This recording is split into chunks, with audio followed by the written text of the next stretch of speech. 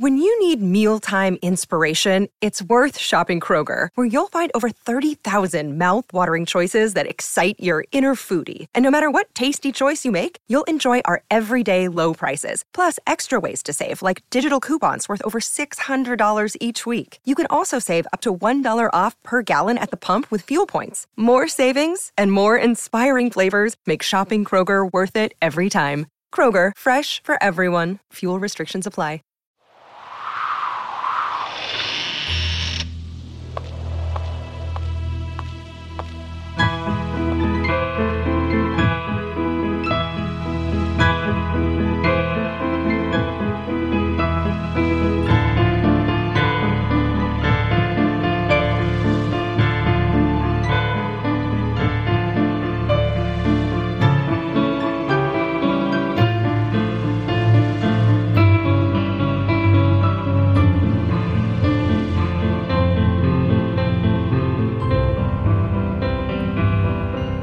Things with Wings Productions, with the support of Whimsical Productions and Collected Sounds, presents The Skylark Bell, Fantôme Friday. I'm your host, Melissa Oliveri.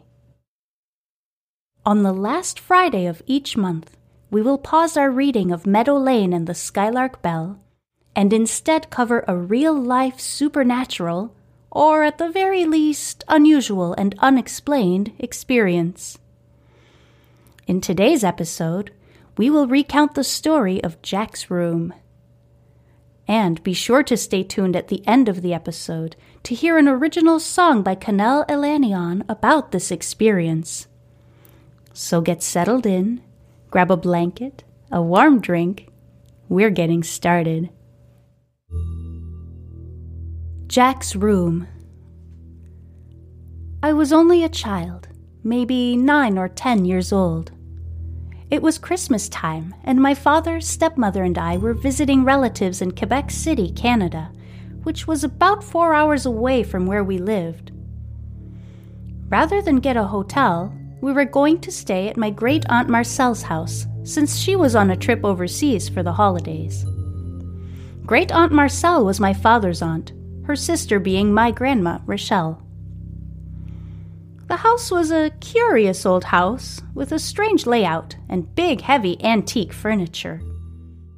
It had belonged to my grandmother's father, my great-grandfather, originally, where he had raised his son and 4 daughters, first with my great-grandmother, then with his second wife after my great-grandmother passed away. He was a successful businessman, and the house sat in an upscale neighborhood just outside Quebec City. I had been in the house countless times for gatherings that often included up to 24 family members. Whether we were celebrating Easter, Thanksgiving, or Christmas, the house welcomed us year after year. But this was the first time I would venture upstairs and actually stay in the house overnight. We parked in the driveway and took the front walkway to the door. It was that time of night when the sun had just gone down and the sky was dark blue, making black silhouettes of the trees and surrounding homes. We stumbled through the entryway with our suitcases, and I made my way to the front parlor. Suddenly, a flash of white streaked across the room in front of me, and I let out a shriek. My father quickly flipped the light switch, and in the glow of the antique light fixture, I was able to see my great-aunt's white cat, who was aptly named Fantôme, which was short for phantom, the French word for ghost.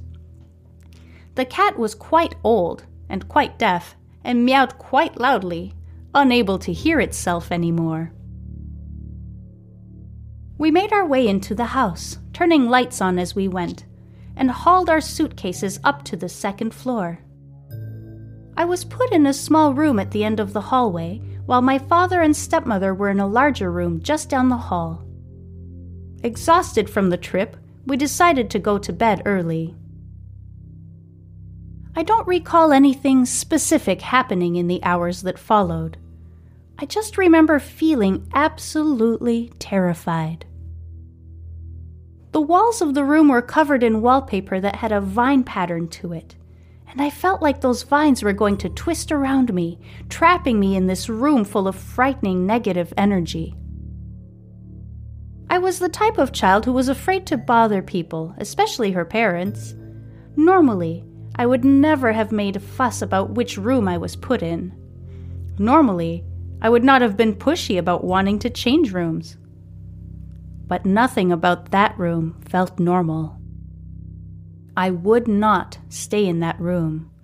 So much so that my parents ended up letting me sleep in their room, which was pretty unheard of in our household. Something about what I said or how I was acting led them to believe I couldn't stay in the little room at the end of the hall. About 10 years later, while on yet another drive to Quebec City with my father, I asked if he remembered that strange night at Great Aunt Marcelle's house when I was afraid to sleep in the little bedroom with the vine wallpaper. My dad replied, "Oh, you mean Jack's room?" I paused and looked at him, perplexed. I didn't recall a relative named Jack.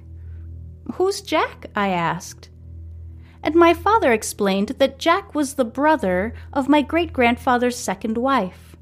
He was originally from Montreal, but for one reason or another, he was living with his sister and her new husband at the house near Quebec City. We arrived at our destination and visited with my Grandma Rochelle and aunts and uncles.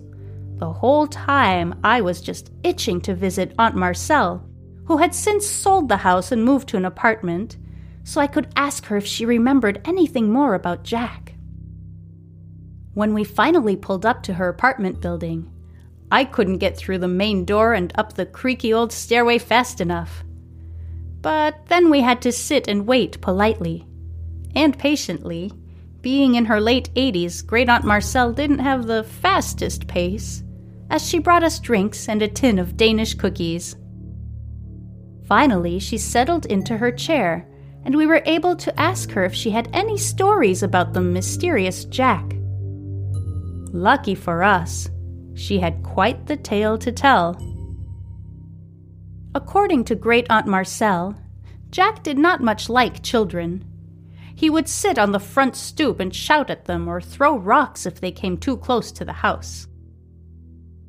One morning, Marcelle was on the main floor of the house when she heard a loud thud upstairs. She rushed up and found Jack on the floor of his bedroom. He had been bending down to tie his shoe and collapsed of an apparent heart attack. Marcelle was sent to fetch the priest, but by the time the priest arrived at the house, Jack had already died in the little room at the end of the hall. Again, I don't remember precisely why I wouldn't stay in that room. I don't recall seeing an apparition. I didn't see or hear things moving by themselves or catch strange shadows hovering in the corner of my eye. I just felt like I was not supposed to be there, like something wanted me out. Knowing what we now know about Jack, I can easily imagine that if part of him was still in that room, the last thing he would have wanted spending any time in there with him is a child.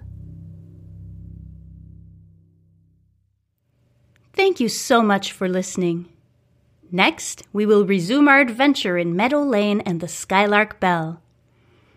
Last week, in Chapter 4, Magpie let us in on her secret, that she keeps a sketchbook in which she records the psychic visions that come to her.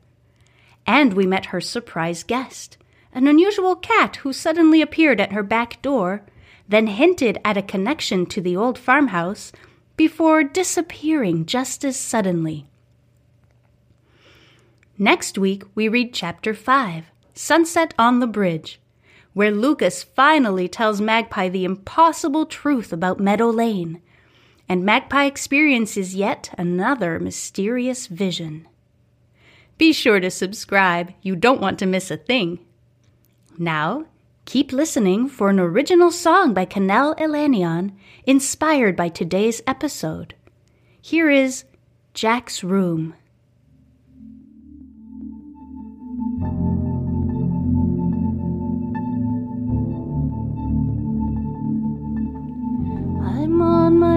knees before you.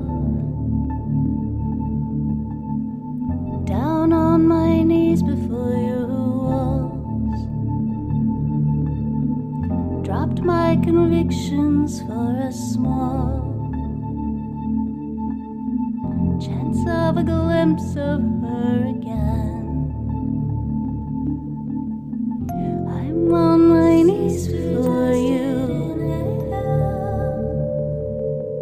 Down on my knees before your vines. Somewhat like looking through eyes. The semi-opacity of time. Here, on my own, with your ghost again, we're here. On your own, with my ghost. I'm on my knees for you. Your plans can twist around my eyes. You say the last time you just ran, but this time, not this time. Here,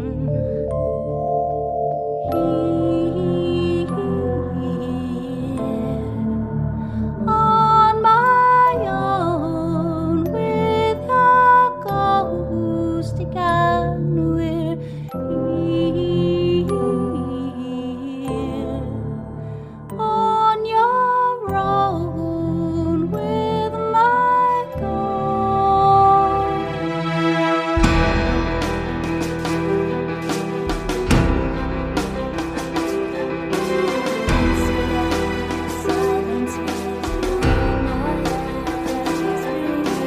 Last time you just ran.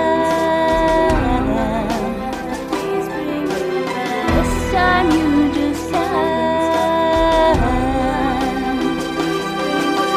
Last time you just ran, but this time you just can. Your plans can twist around, man. Last time you just ran, but this time you come back, Jack. Your plans can twist around, around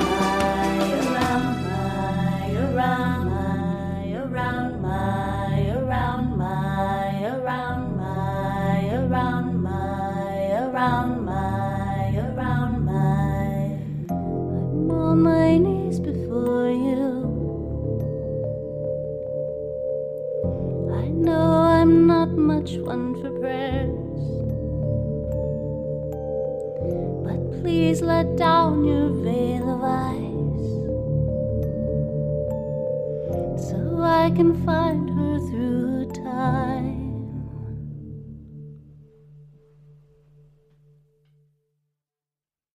When you need mealtime inspiration, it's worth shopping Kroger, where you'll find over 30,000 mouth-watering choices that excite your inner foodie. And no matter what tasty choice you make, you'll enjoy our everyday low prices, plus extra ways to save, like digital coupons worth over $600 each week. You can also save up to $1 off per gallon at the pump with fuel points. More savings and more inspiring flavors make shopping Kroger worth it every time. Kroger, fresh for everyone. Fuel restrictions apply.